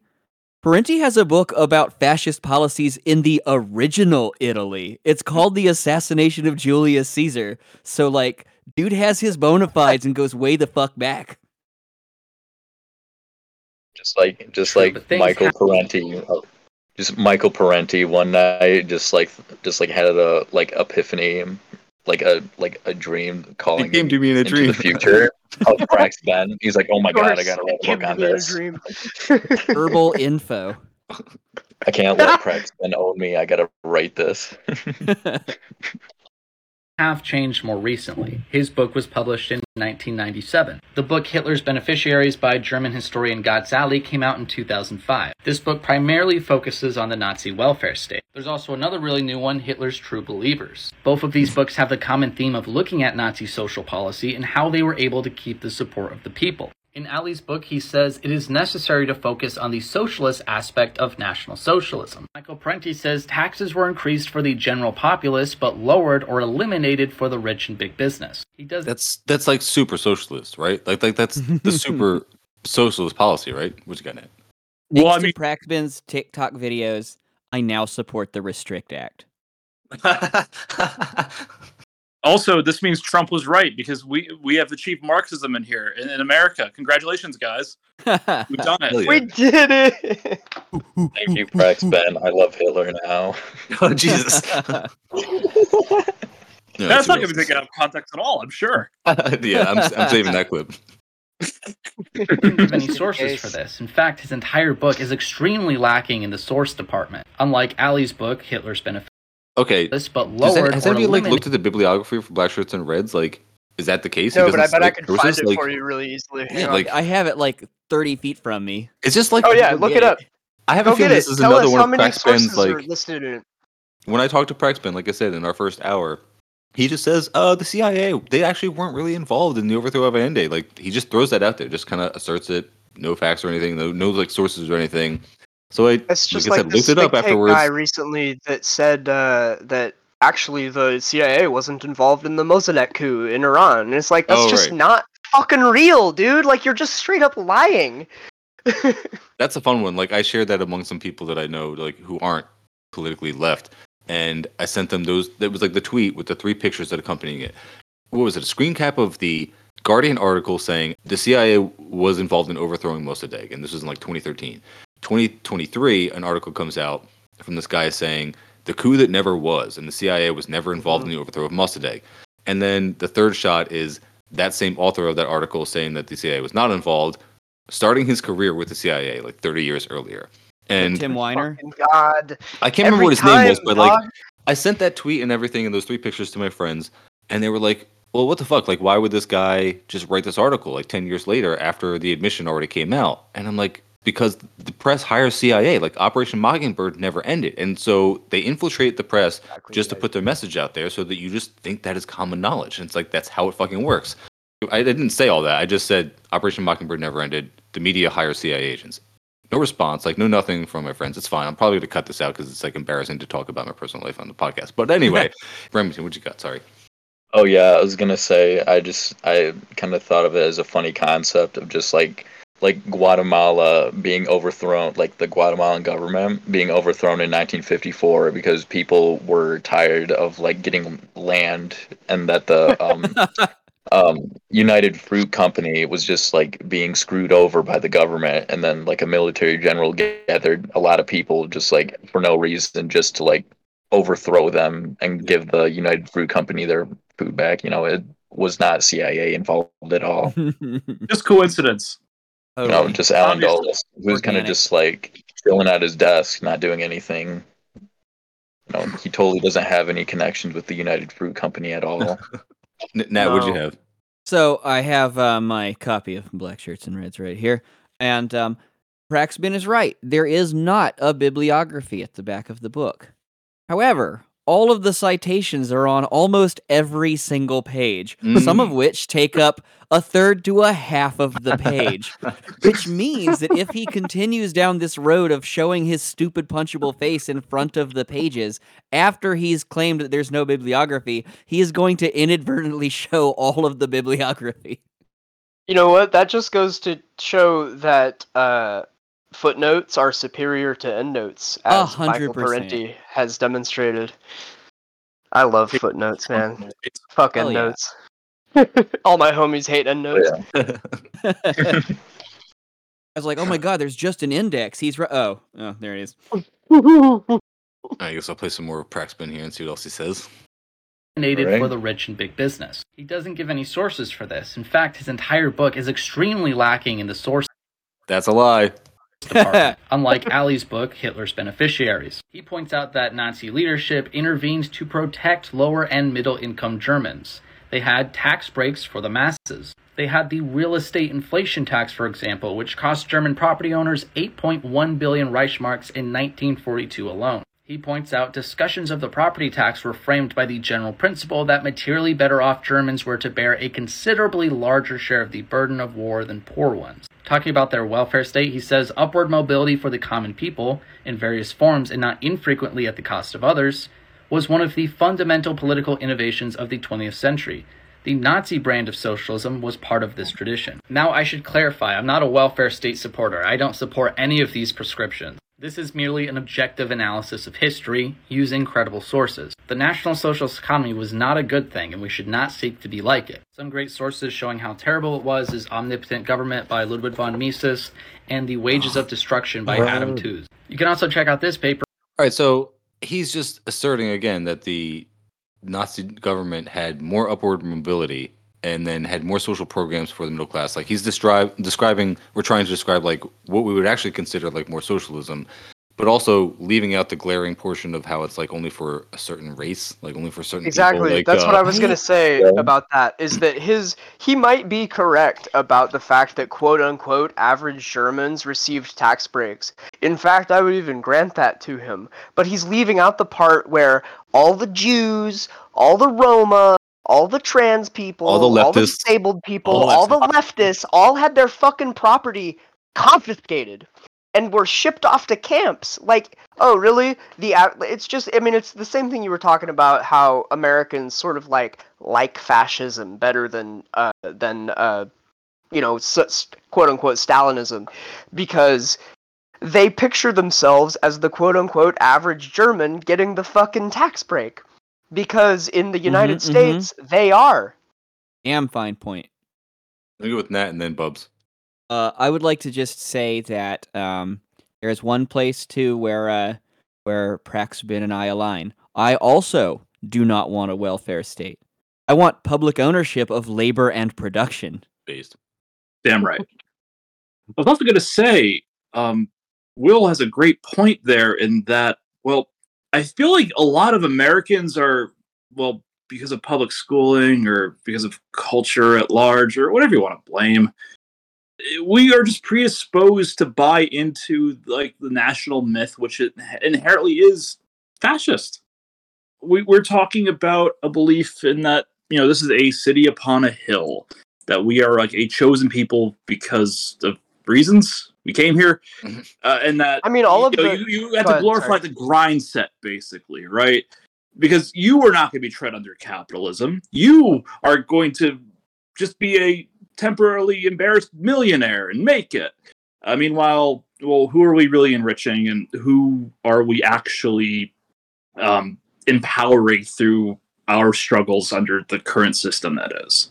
Listen, it certainly isn't you or I, because inflation's going up. There are still concentration camps at the border. We have no accountability over our police or our military or the oil companies or really any mega corporation that seems to run this country. So it just fascinates me that so many that grow up with that sort of patriotic propaganda for the U.S. aren't able to see past that by the time that they are, I'm going to say, well, what's a good age for you can develop critical thinking? 14, 15, 16, around there? I mean, like 25. Like, so this is my whole thing. I was going to say 25. Yeah. I would hope sooner. Oh, I was also going to say 25, right, guys? Maybe too generous. I know I'm like probably like the youngest guy on the call right now, but I remember even at 16, like in my high school days, I remember teacher saying like, or no, it was my principal. He said that praising Fidel Castro is like praising Hitler, and me and my friends kind of thought about this, and we were like, wait, wait. I don't remember anything about Fidel Castro doing anything as bad as Hitler. Like, that's what we thought right there. Mhm. Like, we're like, did he really, like, round up, like, marginalized peoples and put them in camps? Like, no. He did round up and marginalized a minority population. He sure did. Oh, true. It's just that minority population was rich white people. They were slave owners. They may have been worms. And slave owners. Yeah. It may have been. Okay, But so one thing I was going to comment on about the whole American, the American parallel to Nazi Germany and the love of Hitler and shit like that. I mean, there are writings by people like Benjamin Franklin and Jefferson and who's the guy that had the play? Hamilton. All those guys. There are writings by all of those founding fathers that are virtually indistinguishable from some of the fucking Mein Kampf shit. Yeah. I mean, there's a Benjamin Franklin quote or whatever from something he wrote about like a glorious wave of Anglo white people flooding west into the whatever, I can't remember exactly, but I mean native territories, like just to dispel with all the savages, exactly, right? Like some really horrific shit about exactly right. They talked to Really exactly the way that Yeah. that Hitler talked about Jews. Americans, early founding fathers talked about Native Americans, and it's fucking disgusting and totally left out of history. And if you mention it, now you're doing critical race theory and you're trying to revise history. And like, God forbid, like you show people that they may have been fed some propaganda about their history. Like, everyone should read Hitler's American Model. Everyone should read it. Just go out there, read. If you're listening right now, stop and go. Well, don't stop. Go read the book. You know who should read it is fucking Praxpen. Yes, but I'll use that as a segue and play them some more. I'm not convinced Praxpen can read, but continue. He only reads things that are like behind his face on a TikTok video, and then he half reads them. Like, He actually he can only read out of one eye, and it's the eye on the back of his weird head. If you want something shorter. Going back to Parenti, he also says both states guaranteed a return on the capital invested by giant corporations while assuming most of the risk and losses on investments. He gives no sources for this. The Vampire Economy was written. I don't believe that. I don't believe that he gives no fucking sources for that, because as I we know, said, yeah. there's footnotes on he every doesn't fucking need page. a source on that. It's fucking capitalism. That's what it fucking does. But I Also- bet he does have a source on it. I'm sure he does. I'm sure he by does. a What Marxist fucking page is that? economist 7? who lived in Germany during this period. Oh yeah, hold on. I can just go back a couple seconds to see. While assuming most of the risk and losses on investments. He gives. That's on page 7. Yeah, look it up, Nat. I love that we have an in-house fact checker with us. Okay, so there are no citations on this page. Oh shit. God damn it! Cut that part. Well, no, because he's got it cited somewhere, but like there has to be some kind of source for saying that the states guaranteed a return on the capital invested by giant corporations while assuming most of the risks and losses on investments. Like, That is what happens in capitalism. Like we're literally seeing That's that what today. happens Here we go. right now in As soon as he America. We starts just had the citing SVB numbers. bank. That's exactly what happened. Sorry. Yeah. No, I didn't mean to Go. interrupt you. I'm so sorry. As soon as he I starts interrupted. Go. citing numbers, that's citation number 5. A little bit of Simon Kuznets in his life. Qualitative aspects of the economic growth of nations. Okay, so there's a fucking source. There's a source. Fucking liar. That shit Yeah, pisses but I me mean, off, what do you man. expect when he's got a face like that? Ah, God. I Thing don't about want to body shame, but he looks like a much less handsome Adam Driver, and it's probably mostly the haircut. It I just, mean, I understand that, like, the internet is primarily for people to just go online and say whatever they want. But, like... That's what we're doing. Don't at me, bro. Mm-hmm. Okay. But, one thing... Yeah, no, but it's just I like... mean, how do you just come out there and say there's not a source when there's a fucking source? I don't know. That fucking bugs me. I don't Sorry, know. Randy. I mean, instead of insulting him like his physical looks, let's just insult his ideology. Like, first off, libertarians, like, using the Gadsden flag is kind of just like makes me laugh every time, because like the guy who made the Gadsden flag owned like 600 slaves. Like, is that right? Yeah, I didn't know that. That's so funny. Oh my God. I can't remember his name. It's like I think it was Christopher Gadsden or something. But like, well, if you guys read about Andrew Jackson, for example, he he's was a bad dude. Dude, he practically invented the whole like the Trumpist like American freedom for me and not for all that shit. Go ahead. Well, no, I mean it's just I want to explicitly state that like the libertarian ideology was born out of the Western expansion and the systematic annihilation of Native Americans by. So this is the whole thing. Like, it's not a mistake that libertarians love fucking property rights, right? And they hate the government. Yeah. But then they also then stand the government whenever the cops do something that they enjoy, like when they take down brown people, when they like fight what they consider crime, which is anything that like broken windows as opposed to like actual violent crime, Right. like the state killing brown people. Like they're fine with that. Like we all know how the right operates, but and that was kind of what I was trying to say about Jackson. Is Andrew Jackson practically invented that as a like political stalking horse in this country. And if you read about the way he was, like, dude, that guy, he's like the quintessential libertarian these days. It's almost chilling. What I really want to outline is that like the intentional project by the U.S. government repeatedly, and because they took this from, I think they took this from Britain at the time because they were again taking over that same kind of empirical model, but was to send settlers out into the territories that were considered too dangerous for like all the normies, I guess. And then what they would do is enforce their property rights. And so the settlers would enforce their property rights against the natives, and they would just do that by killing them. They would take the land, and then if natives like responded by retaliating, like as they should, because you just fucking encroached on them, like you just showed up and just started taking shit over, then they would claim property rights and then kill these natives. And then if they got too overburdened, then they would call in the government. And like when they needed to, they would call in the National Guard, they would call in like whatever the army was at that time. And so, again, it's the whole anti-government until you need them to enforce your fucking property rights, which, again, is like the right that trumps all others, like literally trumps the right to life for anyone else whose rights you've encroached. So, again, this whole libertarian model that, like, looks fucking racist on its face is not an accident. But let me go with Nat and then Bubs. I just want to defend myself a little bit by saying I was not body shaming this man. I was saying that he has the face of... He has the face of a DreamWorks animal, that smug piece of shit. He's doing the DreamWorks smile and the DreamWorks eyes right now. I mean, and, I'm not gonna. I think that his face should be hit by a bus. I'm not gonna shame Praxman because, like, honestly, like, I feel like he looks kind of like me. Like, we have like a similar face, but like, he does not look like you, Mike. I mean, a little bit. Like, we got a similar shaped face. It's fine. Like, but I also am like 15 years older at least than this dude. So, like, Ben, talk to me when you're approaching 40 and tell me if you still have that hairline and you're still looking thin. Probably won't be, and then I will body shame you. But until then, keep it up. He's like 23 or some shit. Like, go ahead, Bubs. For real. I'm just say that my point of shame is that it's something he can control, and that's his haircut.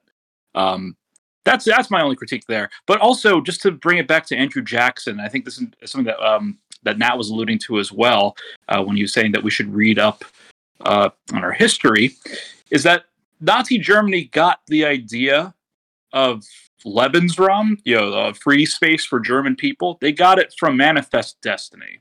Yeah. They got it from Americans that were encroaching onto indigenous territory, forcing the natives out with horrific acts of violence, and corporatizing that land, making it subject to railroad easements, to company towns for the point of extractive capitalism. Exploitative. You can say it. You got there it. we go. Yeah. And they're calling for it again now. But the like point being is that we were the fascist states. This is where fascists got their ideas from. You have the likes of, name an American president, expanding ever westward, displacing indigenous populations, fucking over everyone else who's not rich enough to have a say at the table. And spoiler, we still mostly don't in this fucking country. That's where they got it from. And that's why we still have these problems, because we were the originator of them. That's where you found these fucking ideas coming from in the first place. When they come up in Mussolini's Italy, or Hitler's Nazi Germany, or Pinochet's Chile. You see so many common denominators, and it's all comes back to the U.S. I'm going to echo Nat's statements here and just read up on her history. It's so illuminating. It makes so much sense when you realize, oh, this feels familiar. And if it feels familiar, it's for a reason. Yeah. Even if like fascism didn't like name wise exist in until the 1920s, like that type of ideology existed way before then. It's like it existed in America, existed in Britain. It's just like that form of oppression has always kind of just been around. Exactly it's right. Like, even if it's not the name, you are like, they still kind of like uphold those values of just like being superior, being you can explain genocidal. We learned it from you, that Dad. development. Yeah, you can explain that political development from, say, 1820s United States expanding west across the Ohio Valley and all that. You can explain why, even though that behavior, those political actions were perhaps proto-fascist or at least smacks of fascism, from there to the development of fascism in the 1920s. I mean, that's what am I trying to say? That's political development as described by Lenin.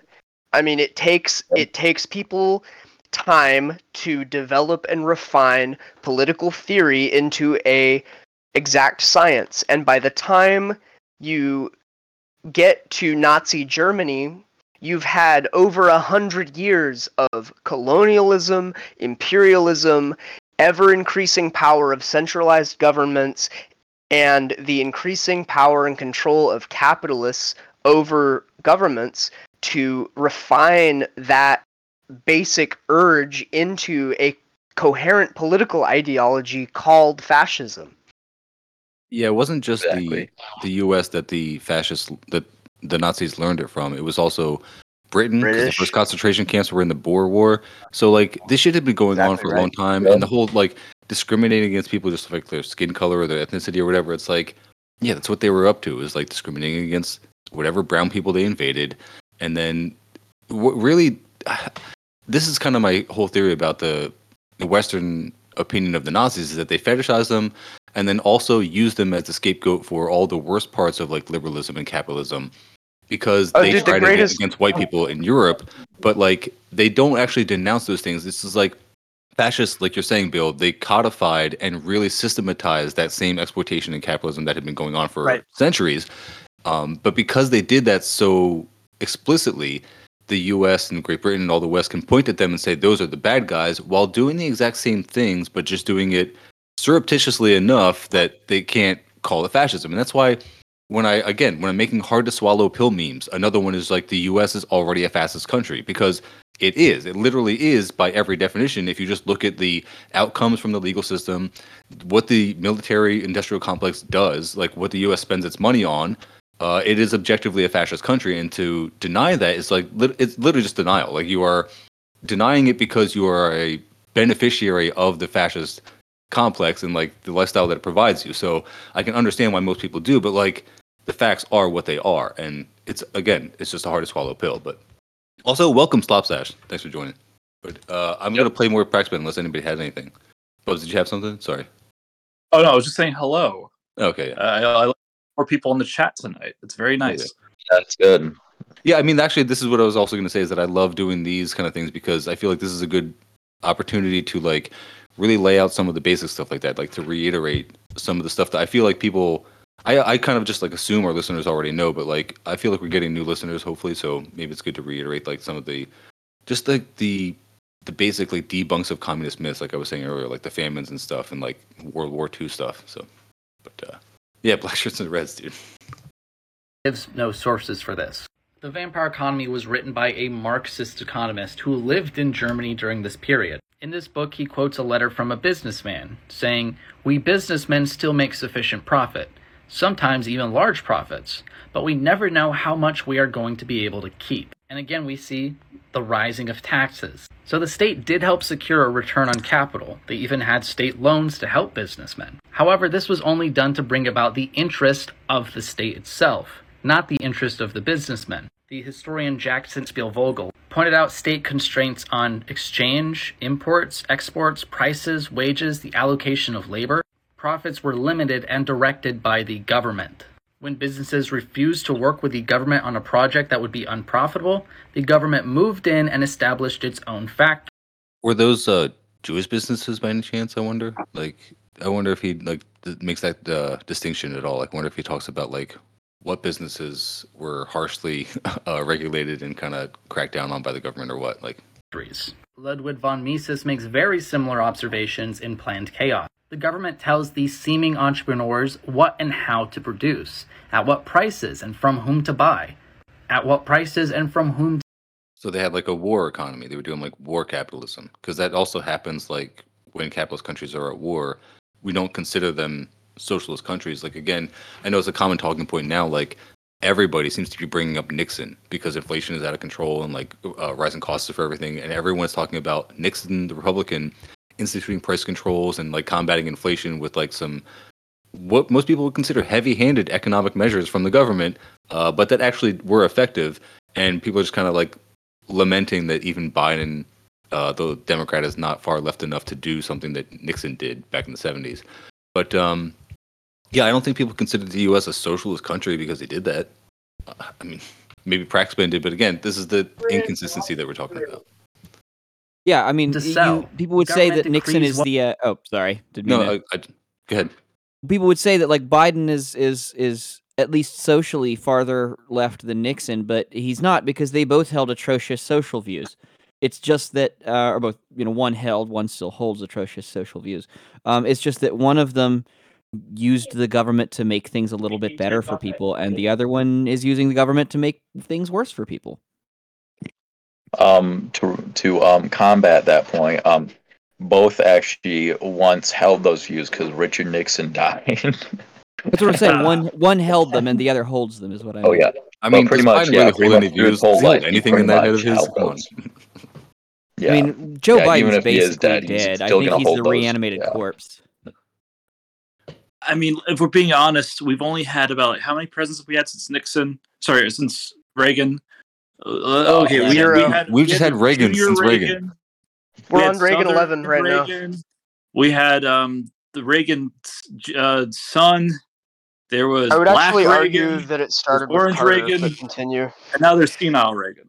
It started with Ford for sure. Ford is 100% the first like neoliberal president, and Ford on this the there can be no debate. Reagan. Kennedy was the last real president.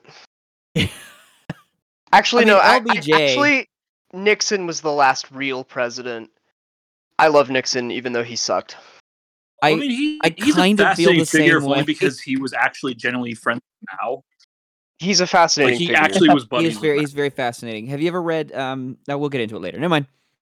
No, I mean, get into it now. Like I'm either gonna play a bunch of Ben for a second so I can go pee, or I'm gonna let you talk about Nixon and Mao for a second so I can do that. Go ahead. Go pee. So there's a really good series of books by an absolute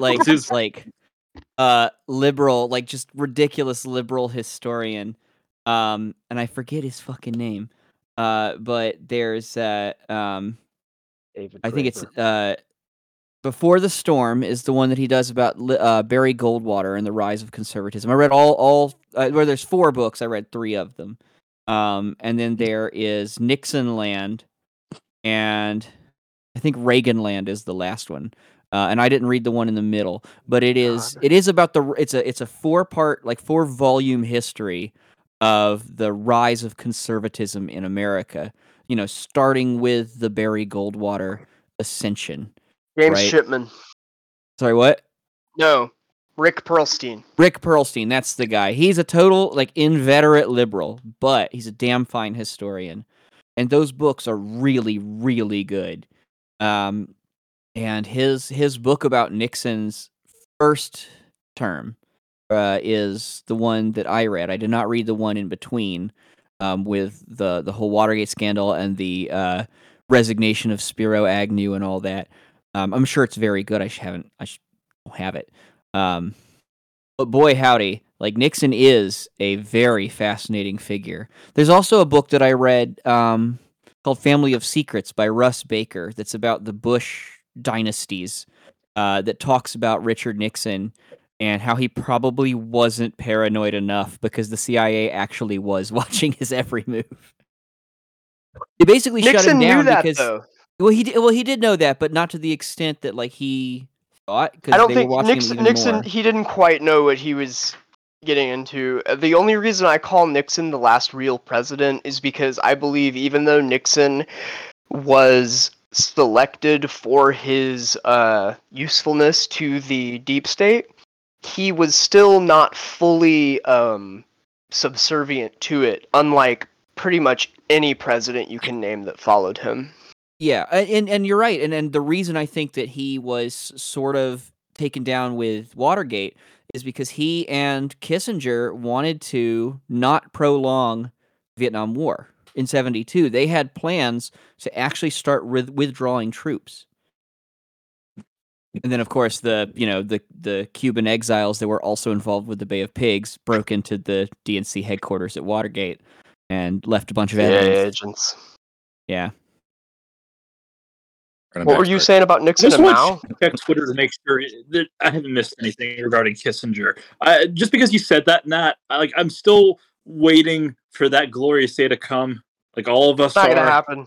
He's gonna outlive us all. 100%. You know what they're He's a gonna vampire, do? man. Shit, what gives? Like, is there even a fucking Henry Kissinger in this machine? No. After everything that goes on, after everything that goes down, everything that happens, there's going to be 3 entities left.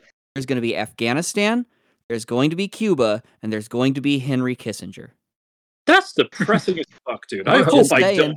You know what they're gonna do? They're gonna do, like, have you guys played Fallout New Vegas? Of course, I have the 1,000 hours I have in Fallout New Vegas attest to that. Yeah, so what they're gonna do is they're gonna do, like, they're gonna Mr. Vegas him? They're gonna do him. Yeah, they're gonna do a Mr. House for Mr. Kissinger. Yeah, to Henry. Keep him in a box. Keep him around. I don't know if it's Mr. House, but I hope he's not nearly as bad as Mr. Beast. He's pretty fucking bad. I'd say Mr. Beast is probably worse. Oh God. God. I don't know. Did Mr. House bring sight to several children, or at least ostensibly try? Well, I mean, Mr. Beast did gift someone a car when they said, "I'm too poor to afford the insurance. Please don't do this to me," and he still did it. Damn. You know how easy it would have been to not accept that car? No, but he's like, "No, we are donating this to you." I'd slap that fucking keys out of his hand, bro. To be fair, Anyway. Mr. House is the reason that the entire Mojave Desert isn't a nuclear wasteland. Tangent for another time. Yeah, let me play some more crack. Goddamn, like, it is. Yeah, more crack spin. More crack. More crack. All right, here we go.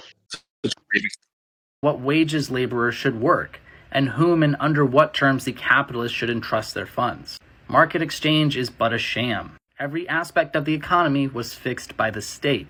The historian Ian Kershaw points out that the state, not the market, would determine the shape of economic development. He points out that the liberal ideas of economic competition were replaced. However, he also tries to say Hitler was never a socialist and capitalism was left in its place. This is just wrong. He's using socialist interchangeably with Marxist, and he's not using any correct definition of capitalism. His actual observations about what is happening is correct. He's a good historian, but he's not very good on economics, because he's... Okay.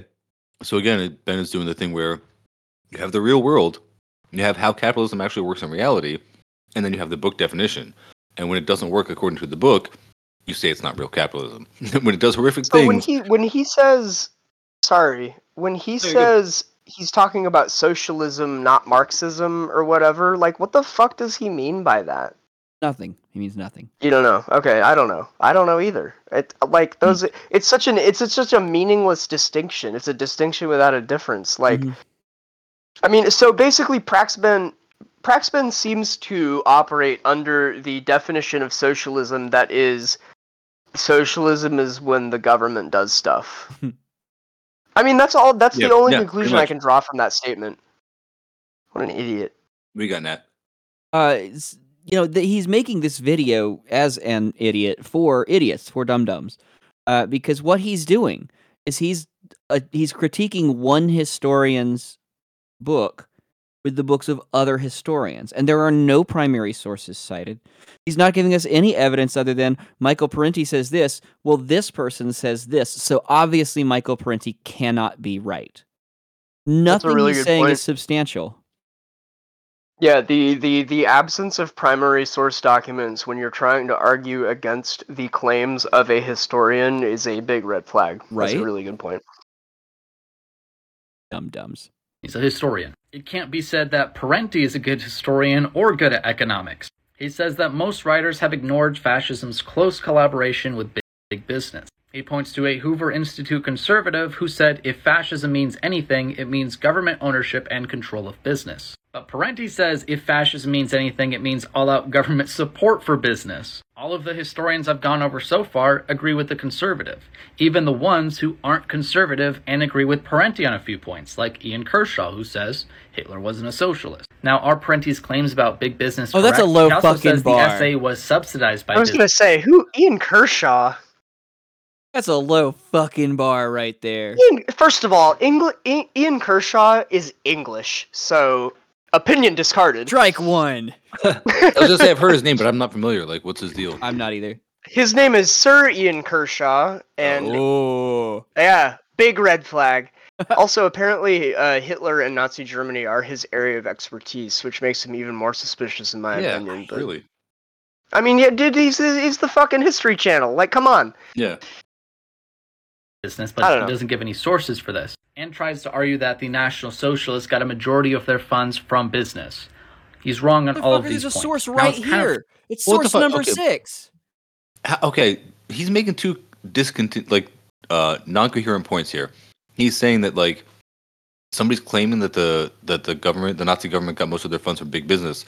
He just spent like 5 minutes arguing that the Nazis were socialists and they were taxing the fuck out of big business because they were doing all these socialist things. Like, didn't he just say that? Like, he just spent all this time. I thought he was saying the Nazis got their money from big business. Like, I thought he was referencing that as a Parenti argument that was not true. Sorry. I may have misinterpreted him. No, he was saying that, like, Parenti was saying that, because Parenti's argument always has been that the Nazis were capitalist, that they were not socialist. Yeah. They were like, and so it is true that they were seizing businesses from Jewish people, they were seizing businesses from minorities, like anybody they didn't like, and they were getting rid of all the leftists and the communists, and they were doing fucking capitalism on steroids. That's what they were doing. Like, they fucking invented privatization. And so then Praxben spends the last 10 minutes or so saying that the Nazis were actually super socialist, they were taxing the fuck out of businesses, they were providing all these social services, and so now he's saying that, like, what, Timothy S. Brown is wrong for claiming that the Nazis got most of their expenditures from big business? It's like, well, what the fuck is it? Like, which is it, Ben? Like, you're talking on both sides of your mouth, but what do you got, Bob? Sorry. Oh, no, I just found it really hilarious that he's just basically reducing his whole argument to, but socialism is when big business. It's just, I can't take it seriously. And I don't think, like, listen for the comedy aspect for this. This is not an ideology that we can take seriously. I will mention, I have a question real quick. Oh, sorry, you go on. Well, I just wanted to know how many followers Praxben's channel has. Oh my god, it's a lot, dude. He's like 4,000. Is it really? 100. I mean, so I don't know what his like YouTube channel is, but like his TikTok, he's got like hundreds of thousands or whatever. It's like, my theory is he is. I didn't ask him, and I should have, but like, he's got to be sponsored by like, the Heritage Foundation or something. He's getting paid. Yeah. I thought, didn't you say before that he said he works for some think tank or some crazy shit like that? I don't know. I mean, I'm just assuming. I haven't asked. I haven't looked into it at all. I'm literally assuming it because where else would that like? Yeah. What is Braxton saying that is controversial or is a hot take or that's really going to grab that many people? It's not. That's It's a good literally point. just reinforcing No one, yeah. the average message of the American state and corporate apparatus. Like, there's nothing controversial about anything he's saying. So That's one of the things I find. That's one of the things I find deeply strange about all characters like Praxben, is that they have hundreds of thousands of followers apparently, but all they're doing is regurgitating the fucking same anti-communist, pro-capitalist propaganda that we were fed in fucking 6th grade. I bet his dad ordered the deaths of thousands of South Americans back in the day. Jesus Christ. It's almost like tens of thousands. They're all paid psyops, like run by the fucking yeah. state. No, like, it the actual really deep seems state. that way. Yeah, it seems that way. His dad has a link on Wikipedia. Funny that his dad has a link on Wikipedia. No, I'm joking. Yeah, I mean, it's a legit good joke. Like, that for real. That's why it's so good because it's believable. I will also say that when he says there's no sources here, when he says is that last thing he said that was not sourced, not only is there an inline citation, like italicized and everything with the month and the year, but there is also a citation at the end of the line. It's citation number 6. And this is one of the pages where a third of the page is taken up by footnotes. Cracksman being dishonest? No way. Like, right? In this period he's talking about was at least 1/3 former communists. The essay's own record shows 55%. A majority were former communists. Now, as for his claim that big business was behind the rise of National Socialism and fascism, this just isn't true. This was debunked 12 years before his book was published by historian Henry Ashby Turner, pointing out that people who hold this view don't really rely on evidence. He actually tears them to shreds in this book. It's quite fantastic. Most importantly, he says those firms and organizations that regularly engaged in large-scale political funding continued right down to the last election prior to Hitler's appointment as chancellor to bestow the bulk of their funds on opponents or rivals of the Nazis. There was a few businessmen who did support the National Socialists, but they were very few and far between. And the very few who did support them did it because they thought the same thing as Michael Parenti, that it was rational fascism and not actually National Socialism. And it's quite fitting that some of these terrible guys who were behind this ended up in concentration camps with their businesses stolen from them. Yeah, serves you right for supporting the National Socialists. All right, go ahead, Bill, and then Nat. Oh, sorry, I didn't have anything. Go ahead. Oh, sorry, Nat. I just think it's a little Pollyannish to say that only certain businesses supported certain candidates without saying that they probably supported every single candidate, just like our businesses do today, right? Like, that's just cherry picking. I did have something. His comment about the 55% former communists or whatever. The Communist Party in Europe was extremely popular among the working class prior to the rise of fascism in Europe and the United States. I mean, basically, before like 1930, if you were a worker, you were a communist. Like, it was literally almost a 1-for-1. Oh yeah. And so you know, he's doing a fucking ahistorical comparison to the way it is now versus then. I mean, yeah, we're a bunch of freaks for being communists, sure. But back then, if you fucking mined coal or drilled holes or nailed boards into a wall or dug ditches or whatever, you were a member of the fucking Communist Party. That's just how it was. What an idiot. I hate this guy. Fuck, I hate this guy so much. He's such an idiot. The only person I know of so far worse than Praxben is what's his name? Liquid Zulu. And that's because Liquid Zulu, he's the baby machine guy, right? Yeah. Yeah. Fucking freaks. Anyway. Nailed him to the wall. Can I just say it with Liquid Zulu, and I think that's more like a gamer tag that probably killed me in Halo 2. 100%. That's a Metal Gear Solid political commentator. Yeah, I mean, the thing I think about these guys is not. I don't particularly even think I've been dumb. teabagged by Liquid Zulu. I just want to They're not dumb. I think Praxben is probably really smart.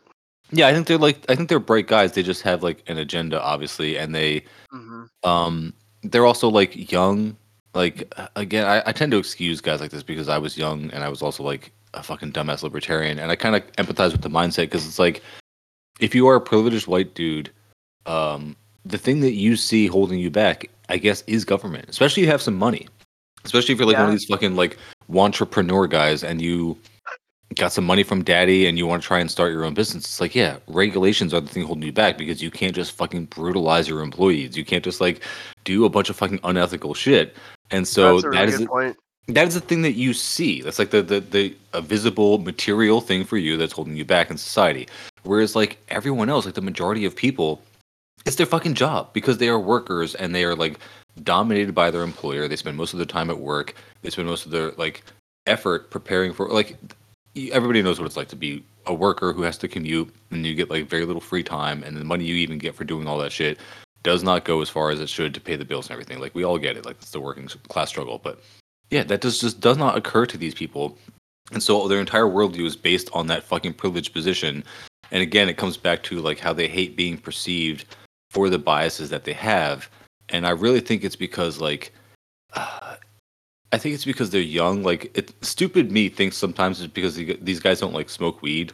And it's like if they just like fucking smoked a bowl or like took a psychedelic once in a while and could like view themselves a little more objectively, they would realize how fucking cringe they were. And because I mean, there's a lot of times ego. Yeah, that's really what it is. Like, I really think that they just have to kind of be able to see themselves a little more objectively, and then they would realize how fucking wrong they are. Or also just like, it's like a Reddit meme. Did you ever see the one that like the guy, he took ecstasy or something, and then he started realizing that like other people have feelings, and he stopped being yeah. It's like, it's fucking ridiculous. Like, yeah, other people are humans, you dicks. Like, That's part of why.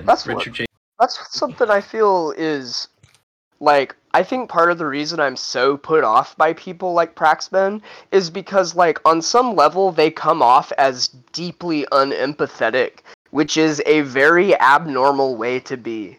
And, like, something about his belief, or not his belief, sorry, his ideology that's so, like, anti-human, and it's so antisocial in a social society type meaning, that like on some level, as what I assume, I think I'm a normal person, like his ideology just doesn't jive with like my basic feelings about other people. Like I couldn't believe what he does because I understand on a basic level that we're all eating out of the same trash can, like you always say, Mike. Like on some basic level, he doesn't get. And I guess that's probably a class thing. I don't know. But, I mean, that's the materialist analysis, is that his think tank daddy never gave him a reason to wonder about poor people, So, I don't know. You may remember, like, I'm speculating. every time that I talked to Praxben and Liquid Zulu, or both of them, I was trying to, like, tease at the core contradictions that they were getting, or like the premises that they're trying to, like, operate off of and everything. And I'm doing it in like the stupid and roundabout way because I don't read their theory anymore, and I don't I don't read a whole lot of theory in general. Like, I'm not going to talk about like literal formal logic. I'm not going to. That's also not fucking entertaining for podcasts. Like, and I can't do it. But so I'm trying to like tease out things, and that's why I came up with like the fucking natural water source example, and tried to get Liquid Zulu to defend being able to close that off with like deadly force when it's not something that he created. It's like literally a natural resource that like is communal up until the point that you decide to enclose it and create the concept of private property and then enforce that right over the right to life of other people. And once we got to that contradiction, it's like every situation he was describing was horrific. It's like absolutely just like dystopic shit like that, like no one would ever sign up for in their right mind unless you've been indoctrinated in your entire life, or you think you are going to be the person in the position of privilege holding your power over other people. And that's where these guys are always coming from. But what do you got at? Well, it's sort of following up on that, right? So, like, to sort of narrow the scope of what you were just saying back to Praxman and particularly this video, what is the utility of this video? Besides convincing a bunch of dum-dums that communism is bad, like, let's go out on a wild and wacky limb here and say that communism isn't as good as we all know it is. Like, say it's on equal footing with fascism. Like, why why is he making this particular video, right? What is he doing? What is this for? Who is this for? He's just being totally objective. He's just again, this goes back to the being perceived. Like I asked Praxben to like when we were scheduling our second one, he had to bail on one day because he was going to a protest. And we're in What? Discord. Yeah, we're in Discord DMs, and I'm like, hey, just out of curiosity, you don't have to tell me, but what is the protest you're going to? And he was like, oh, it's protect kids' rights for like a anti-trans thing or whatever it was. It's like, of course, that's what it was. And so this is my whole thing. Like, they don't like being perceived. It's like you're not just like being objective. You're not just like looking at rights in general and deciding to stand up for rights across the board from oppressive government. You are picking and choosing what rights you are supporting. You're picking and choosing your battles, and we see those again in summation as your character, and we know what you stand for. And you are being called out on that all the time, and that's what they don't like. Yeah. Yeah, no, because it is undefendable. Like even after even after the hypothetical that I just put out, like when you push past that and you realize that of course communism is good and giving people things is good and that we can afford it and it doesn't really matter what people like them have to say. The fact is that they're making these videos specifically to take power away from people. I mean, they're also they're doing it to give talking points to people who already hate the marginalized people that they hate, who already hold the worldview that they want to hold, and they're just giving them more fodder to reinforce that. So it's infuriating. Yeah, it's infuriating because it's wrong, and like that's kind of like why I like watching these and like getting the content out of this, because we could just we're 7.5 minutes into this guy's 10-minute video, like, and I was gonna cut this because we've already been recording for like 2 hours, but like, so yeah. I mean, I actually feel like we've got a bunch of stuff done. What's that, Bub? Sorry. I was like, Jesus Christ, have we? Yeah, like I started this at 6:30, so. Fuck. But yeah, I actually think I'm just gonna cut it here, and then if we want to do this again, because I mean I had a great time doing this, and it's definitely is chill. So I think if I can get more people from the Discord, so yeah, thank you, Nat, thank you, Bill Killionaires, thank you, Remington, thank you, Bubs, and Slopstash was here a minute ago. But yeah, I mean I'm gonna do these a bit more because I'm still trying to work out shit with like the regular show, and see if we can get some like more formal episodes going. But this is a good way to get some content out, and yeah, this shouldn't be too hard to edit. But all right, thanks guys. Thank you. See y'all later.